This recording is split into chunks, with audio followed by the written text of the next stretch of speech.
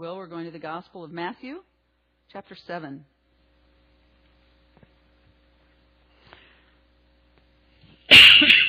Excuse me.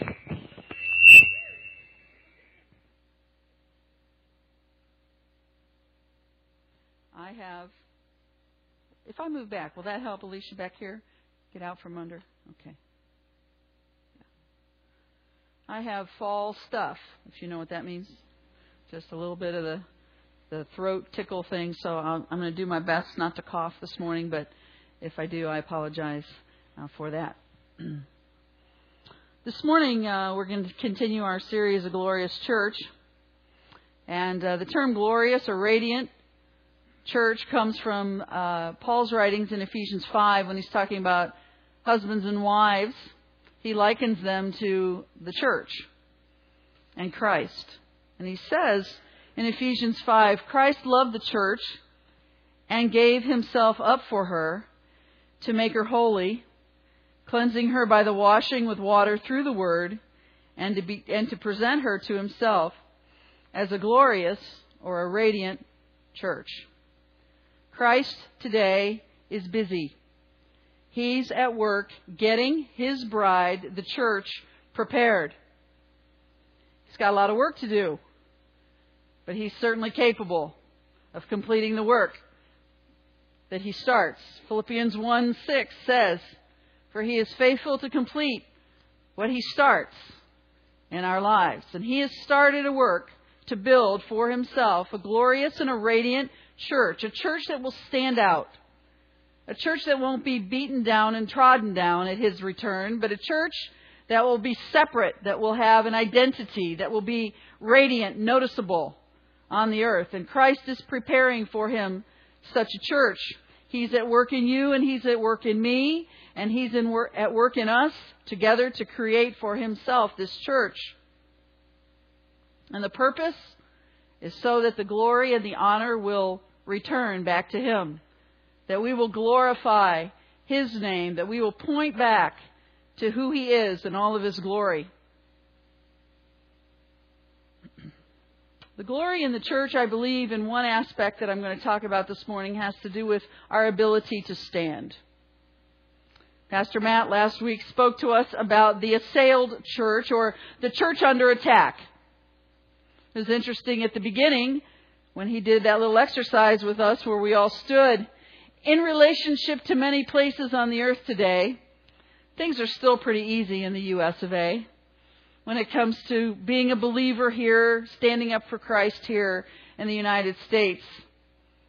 Not many of us have shed blood for the cause. It's still relatively easy to speak out the name of Jesus. Now, we may be ridiculed or scoffed at or called a fool for calling his name, but our safety is not in jeopardy today. In most cases, our employment is not in jeopardy today. We have the freedom to speak up for Christ.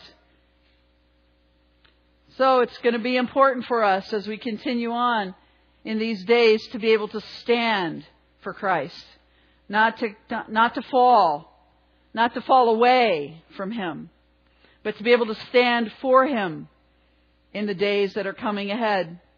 So in Matthew 7, Jesus closes a period of his teaching called the Beatitudes with a picture. And Jesus was a master at pictures.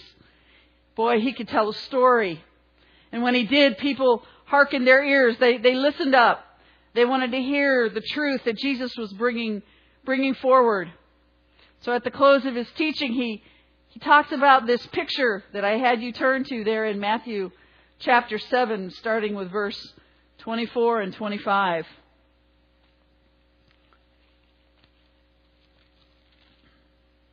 Let's read along together. "Therefore, everyone who hears these words of mine and puts them into practice is like a wise man who built his house on the rock. The rain came down, the streams rose, and the winds blew and beat against that house, yet it did not fall, because it had its foundation on the rock. But everyone who hears these words of mine and does not put them into practice is like a foolish man who built his house on sand. The rain came down, the streams rose, and the winds blew and beat against that house, and it fell with a great crash. When Jesus had finished saying these things, the crowds were amazed at his teaching, because he taught as one who had authority, and not as their teachers of the law. In this story that Jesus is talking about, he speaks of two houses, he speaks of two builders, he speaks of two results, but he speaks of one storm. We see in this story that both builders are building a house. Or for our purposes today, they're building their lives. They're investing, they're pouring time into the building of their house. They're on site. Their hands are on the tools. They are preparing a house. The text seems to indicate that they were building in the same way. There's no distinction between what was going on at one house versus what was going on at another. It must have been like an allotment. Every house was looking the same. The one man was erecting his house and the other erecting his house. And when you stood back to look at them, there was probably very little difference. Maybe just the paint color on the outside. Both builders were hearing instruction. Look at verse 24, the very beginning. Therefore, everyone who hears these words of mine.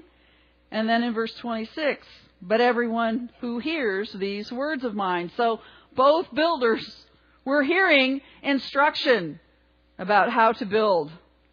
But yet, both builders are hit by a storm. Kind of interesting this morning on the way to church, or my time getting ready to come to church, I get a text, because I knew Linda was singing this morning, and I get a text and she says in the text, I'm thinking about changing my song to The Anchor Holds. What do you think about that? And I said, perfectly fine. Perfectly good. Good call. It fits right in with the story here that Jesus is telling about these two builders. He's talking and saying that both of these houses got hit by the storm. You know, storms are indiscriminate. Storms do not choose their path. Storms do not single out lives and people. Storms are indiscriminate. The storms of life, my friend, are indiscriminate. The storms of life don't only affect the good and not the bad. The storms, the rain, Jesus says, falls on the just and the unjust. So you can be a good person and live a good life and have a storm. Isn't that right? You can love the Lord. You can read His Word. You can obey His call. And you can still have a storm hit your life. How many of you would agree with that? How many would you agree because been there, done that? A couple times. More than a dozen. Put your hands down. Storms are indiscriminate. That's good to remember because you know what happens when the storm hits our life. You know the very first word that we say with the question mark, why? Some of us put me on the end. Why me? Why me? As if we're standing before the Lord with a t-shirt on that says, anybody but me. Certainly I have attained and I have come into a place of spiritual growth and spirituality that God's going to just cause the storm to move around me.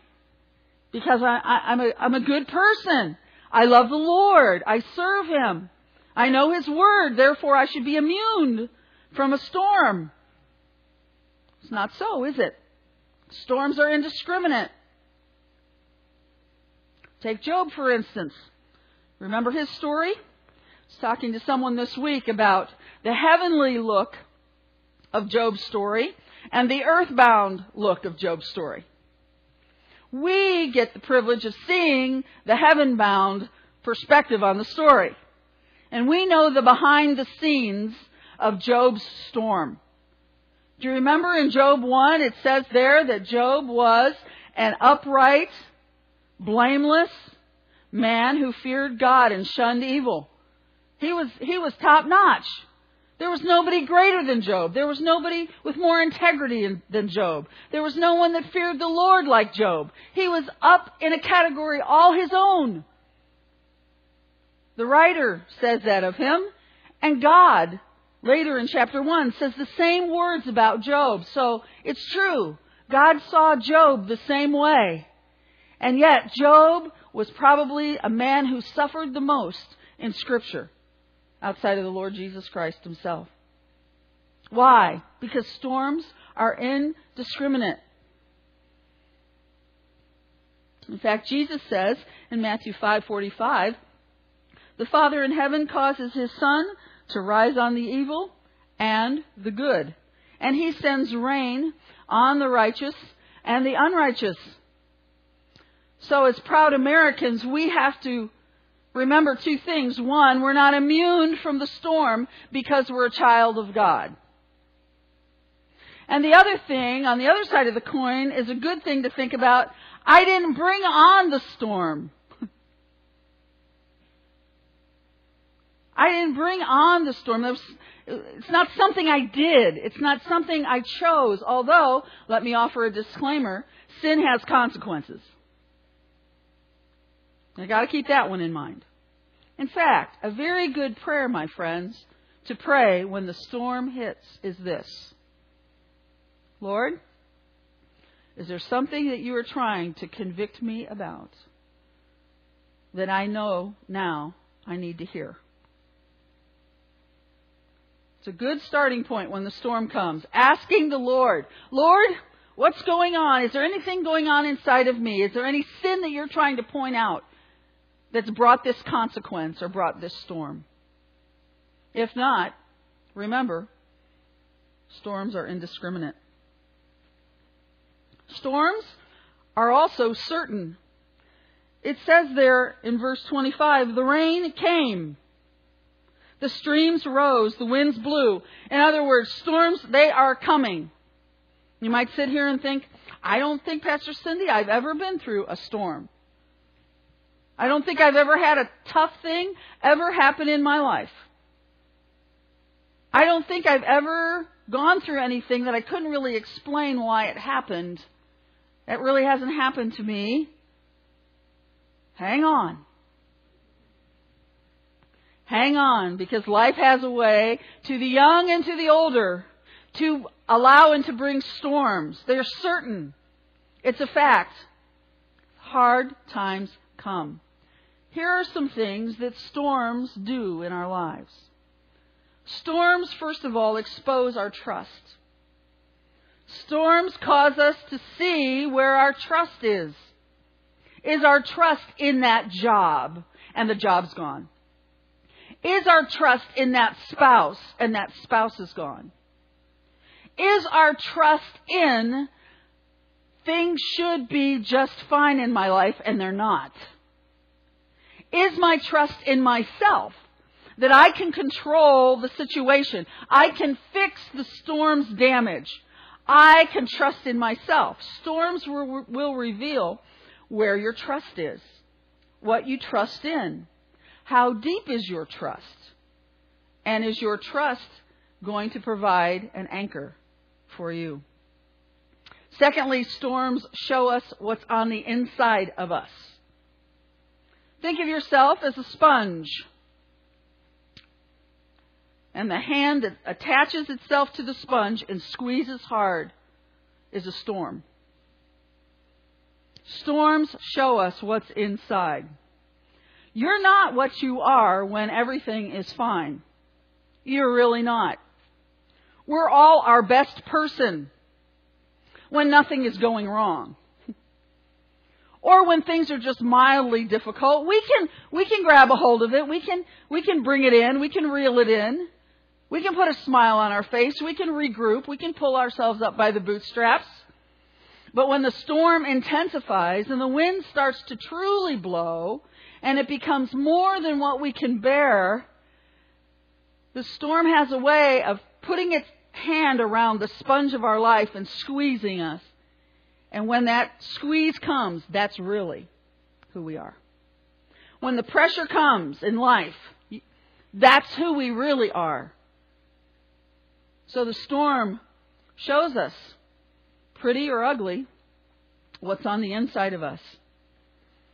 Third, storms refine our character. Storms are sent to refine us.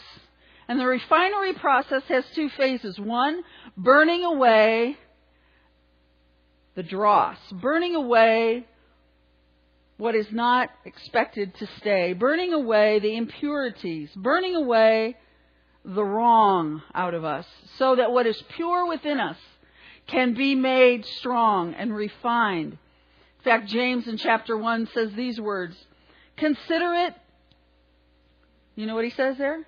Say it with me, pure joy. I just heard it coming through.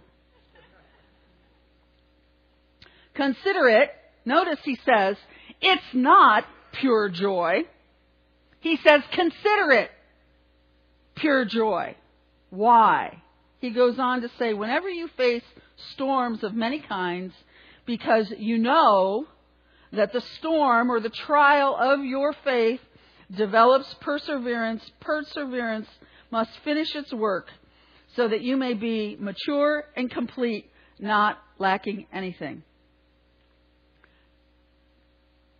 You're not mature until you go through a storm.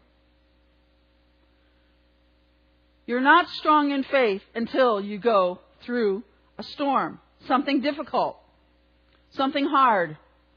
Because storms have a way of putting the pressure on us to let us know what's in there. And also to put pressure on us so that the character that is will become refined and purified.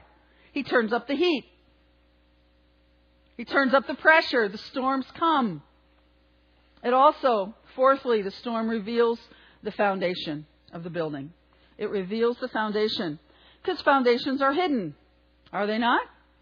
You can't tell what the foundation of this building is until about January and you feel the cold come out of the floor here and realize we're on concrete. The foundation of your house today is not exposed to the elements to see what it's made out of. But when the storm comes and the storm affects the building that's on the foundation is exposed. What that house is being built on shows up. You get to see what's there. See the pictures that Tim and Julie Barnhart bring to us from the areas that they minister in after a hurricane or a tornado has gone through and everything is rubble. But you can look down and see a hole. Maybe with some cement block. There is the foundation. The storm exposed it. Exposed what is there. Both builders in this story that Jesus is telling have a foundation for their house. One builder takes the hard road and he digs down into the earth and he blows away the sand and he secures for himself a rock. And it's on this rock that he decides to begin to build. And I can imagine if both men started at the same time, one man would already have some of the side up on his home while the other is still digging. And I'm sure the one builder could look at the other and say, man, you're going so fast. You're putting up the house. It's really going really smoothly and quickly. Man, this is hard work. Then I dig down and blow away the sand and dig down and work hard to establish something that my house can rest on and that my house can endure. It says there that the wise man built his house on rock.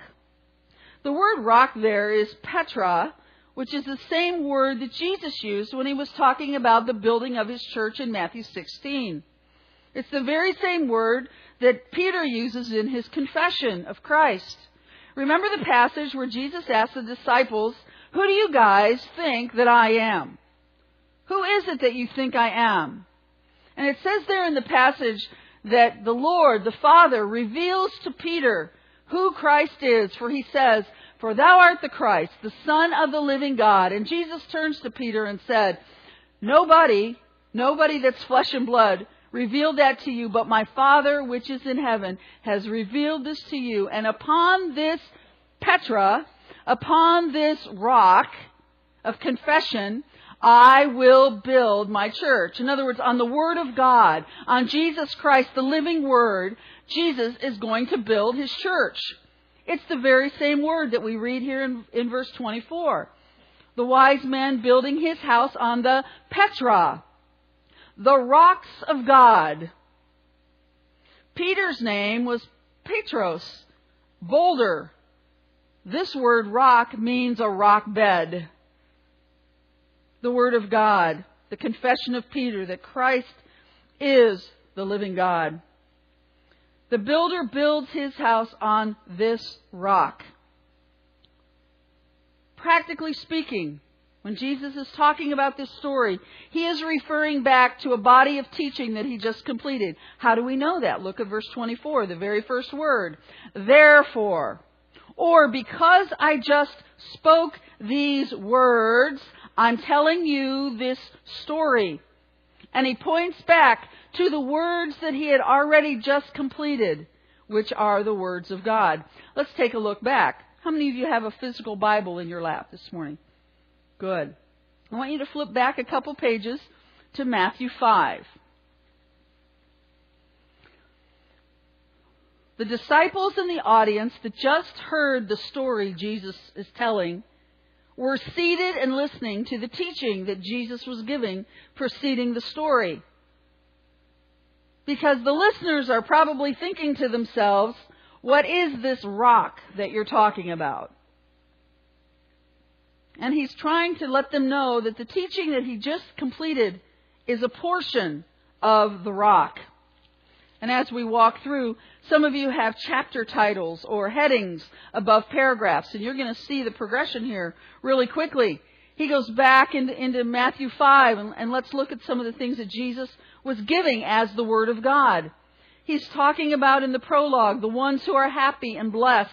Who are the folks that have blessing and happiness in their life? Blessed are the. Those phrases completed tell us who Christ is blessing, who are happy because of the words that He spoke and the truth that He's giving. He goes on and He talks about the salt and the light. Do you see that there? Yeah, verses 13 and following. He talked about the identity of a Christ follower. That the identity and the influence of the believer is important. That salt has to do with the quality of your life, and that light has to do with the influence of your light.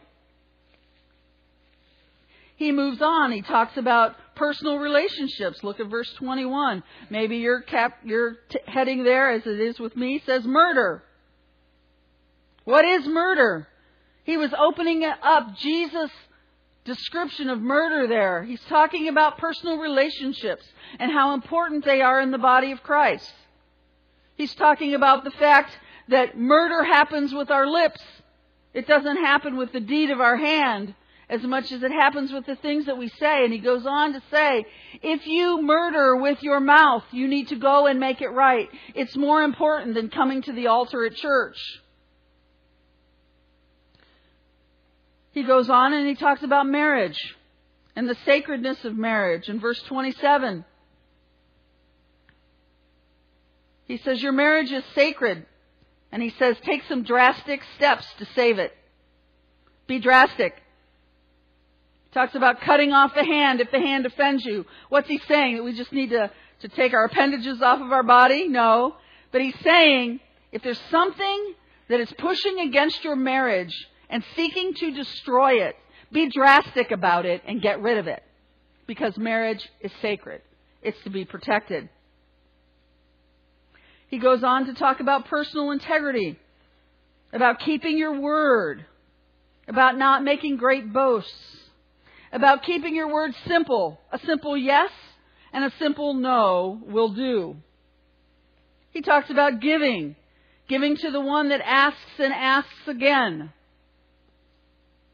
He talks about loving and praying for those that are opposed to you, are your enemy. He talks about giving secretly to those that are in need and being a person that's dependent upon God. As we move through, he talks about the idea of giving in chapter 6. Giving to God. When we give to God, our giving is secure. When we give to God, it seals our heart in heaven. When we give to God, it shows us who we're serving. Giving. And then finally, the area of trust in chapter 6. Jesus was teaching them about the importance of allowing God to meet your needs, not to be caught up in worry over the things that you can't control, but to yield them to the Lord and trust Him with them.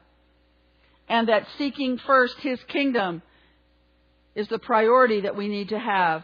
And then all the other things of this life are added to us.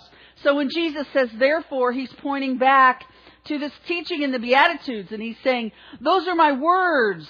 Those are the words of God. Therefore, if you build on those words, if you take into your life through obedience those teachings, when the storms of life come to you, you will stand.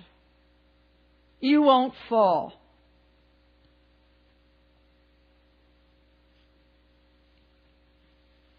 The foundation of the other builder is sand.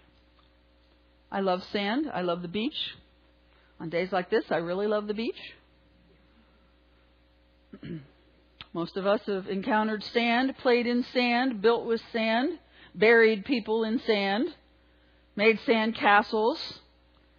You know, I used to do that a lot with my niece and nephew on the beach.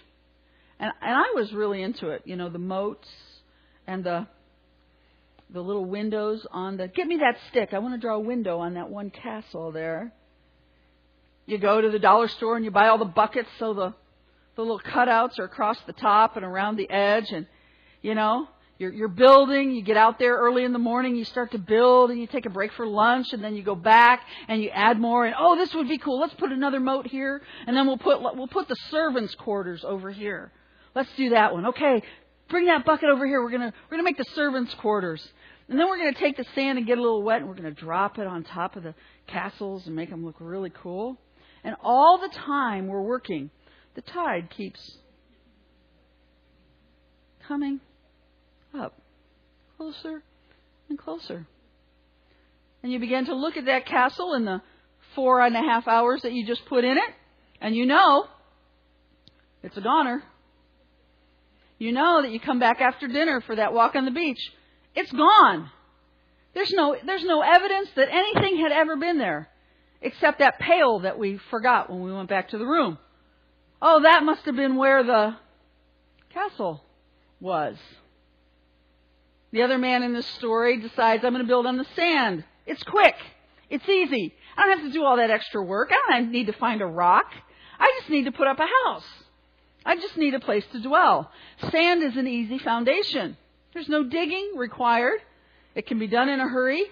But sand is shifting and sand is superficial. The sand of this story, my friends, is so different than the rock. The rock is immovable. Sand is shifting. The Word of God is immovable. Human will is shifting. Human opinion is shifting. Human attitudes and feelings are shifting. The world system is shifting. The messages that we're getting from the world is shifting. If we build our life, if you build your life on that sand, you only have a matter of time until the sand is going to be washed away, until the storm is going to come. So the other foundation is a sandy foundation. And the result, as we read there at the end of these verses, 27, the rain came down, the streams rose, the winds blew and beat against that house, the house built on the sand, and it fell. And Matthew felt the need to write great in there. With a great crash, it came tumbling down. I don't know, was it a 1-story, 2-story, 5-story home? We don't know how big it is, but it was pretty big in order for it to come down with a crash. That's the destination of the house that's built on sand. But look at verse 25. The rain came down and the streams rose. Sounds like the same storm, doesn't it? And the winds blew and beat against that house, yet it did not fall, because it had been built on the foundation of the rock. The key for us today as believers to stand in the storm is to be founded upon the rock. Now, when Jesus spoke to both of these builders, he said essentially the same words, and they're captured in 24. Therefore, anyone who hears these words of mine, period.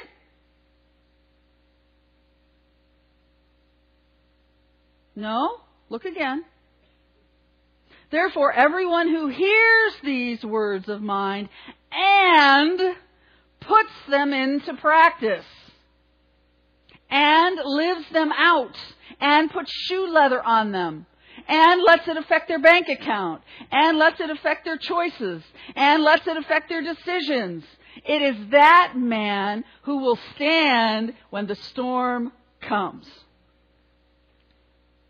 My friend, today there are, and I'm going to do my little quotes, there are Christians who are building on sand. They are building upon popular opinion. They are building on the culture. They are building on things that are very uncertain. Human opinion and attitude. They're building on their own feelings. Well, I feel this. Well, this must be right. I feel this. That's sand, my friend. That's sand. I think this. It's a little different than what the Word of God says, but it's a good thought. I think this. That is sand, my friend. That is sand. When we take in the messages of the world and human influence and not only take them in, but live them out, we are building on sand. It's a warning today for us that we as believers can build on sand too. And that sand leaves us in a very precarious place when the storm comes. There's no guarantee that you will stand. In fact, Matthew says there was a great crash, a great fall. The key for standing today is not, do I know what God says? But am I doing what God says? There's a very big moral split happening in our nation. Have you seen it? Do you pick up on it? Are you going to do something about it? On November 6th, are you going to do something about that? There is a definite moral chasm that is growing. And most Christians, be this center line, the chasm, most Christians have been standing like this for a long time. And that's fine when it's a crack in the ground. But when the crack starts to open up, I don't know how long your legs are, but I'm not lasting very long. Because I got some pretty short legs. And as that chasm grows, and the morality or the immorality of the world, and the worldliness of the world stays where it is, and the Word of God is sure on this side, and the chasm begins to grow greater and greater, you got to make a choice. You got to step across the crack somewhere, or fall in. The time is coming, my friends, we have to take a step. We have to get our feet on the rock, and we got to get our life on the rock. Because that way, Matthew says, you will not fall. How are we going to stand in the storms of life? In the storms of our nation? In the storms that are facing the Christian church in this nation? How are we going to stand? Well, I know the Bible. I know what's in here. Just ask me. I'll point you to any verses in here. It's not enough. According to the parable Jesus was talking here, he was saying you must hear the word and put it into practice. Then there's security when the storm comes. Then the storm can come, and the winds can blow, and the water can rise, and the rain can pelt you in the face, and the winds can strike at you, and your feet aren't going anywhere, because what you're standing on, what you've invested your life in, what you're giving yourself to, is not moving, so neither are you. Praise the Lord. There's security in life today by putting our life on the Word, not just our knowledge, but our life on the Word of God. We have to. We have to. The storm is coming. The storm is coming.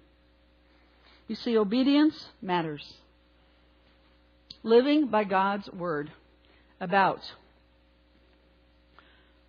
morality, about life, about what's true and real, it matters. Putting your life in line with what's in the Word of God matters. See, both houses were built, and on a beautiful sunny day, they both looked beautiful. Nice paint jobs. Shutters were on. Roof was on. The flowers were planted out in the front. Beautiful pillars. The cement driveway was in. Everything was there. It all looked beautiful on the outside. Everyone's life looks beautiful from the outside. Everybody's house looks the same from the outside. We're all the same. Only the storm will tell. Only the storm will prove what our life really consists of. Only the storm will tell what our foundation is. Only the storm. And my friends, the storm is coming. So I encourage you today, I urge you today to fix your lifestyle, not life, fix your lifestyle on the rock. You might say, Pastor Cindy, that's going to mean some changes. Well, when the storm comes, you're going to be glad you changed. You're going to be glad you got a firm foundation. Glad you got a rock as a basement on the day that the storm comes. See, I'm concerned about our nation and about the moral slide in this country. I can affect that in some ways. I can vote. I can have a political voice. My concern reaches far beyond the condition of our country. My concern is for you.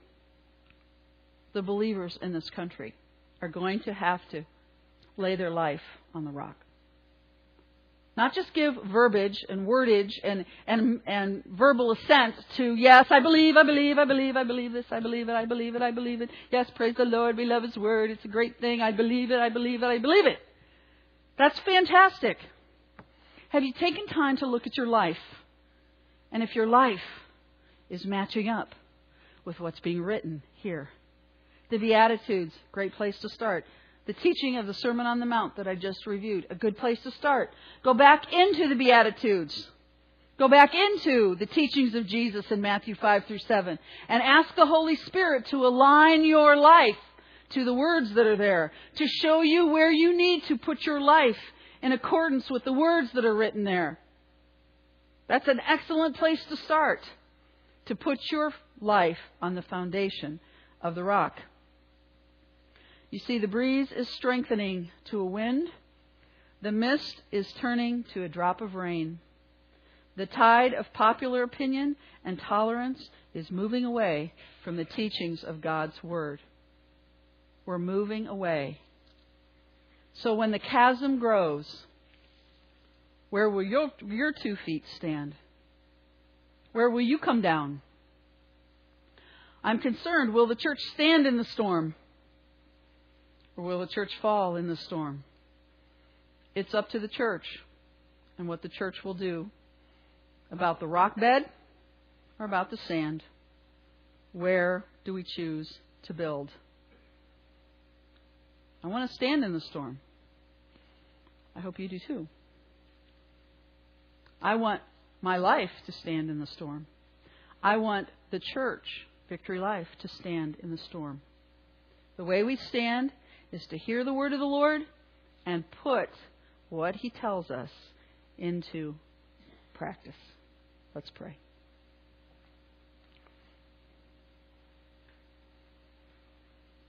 Father, we know that times are troubling and difficult. But Lord, You have given us a rock. A rock that will not shift or move or change or fail us. The rock is Christ Jesus and His Word, the living Word of God. Lord, I pray for Your church today that we will evaluate our living by your word. That we will evaluate our choosing by your word, so that, Lord, we will put into practice what you have given us, so that we will stand. Lord, in my time in ministry, I've seen many fall because lives were built on sand. Lord, I pray that we would take the time, blow away the sand, and find the rock, and that we would secure our lives to the rock, Christ Jesus. And may nothing move us, nothing dissuade us, nothing make us change our mind or move away, Lord. For heaven and earth will pass away, you said, Lord Jesus, but my word will never pass away. May we hold to and live in what will last forever. For we pray in Jesus' name. Amen.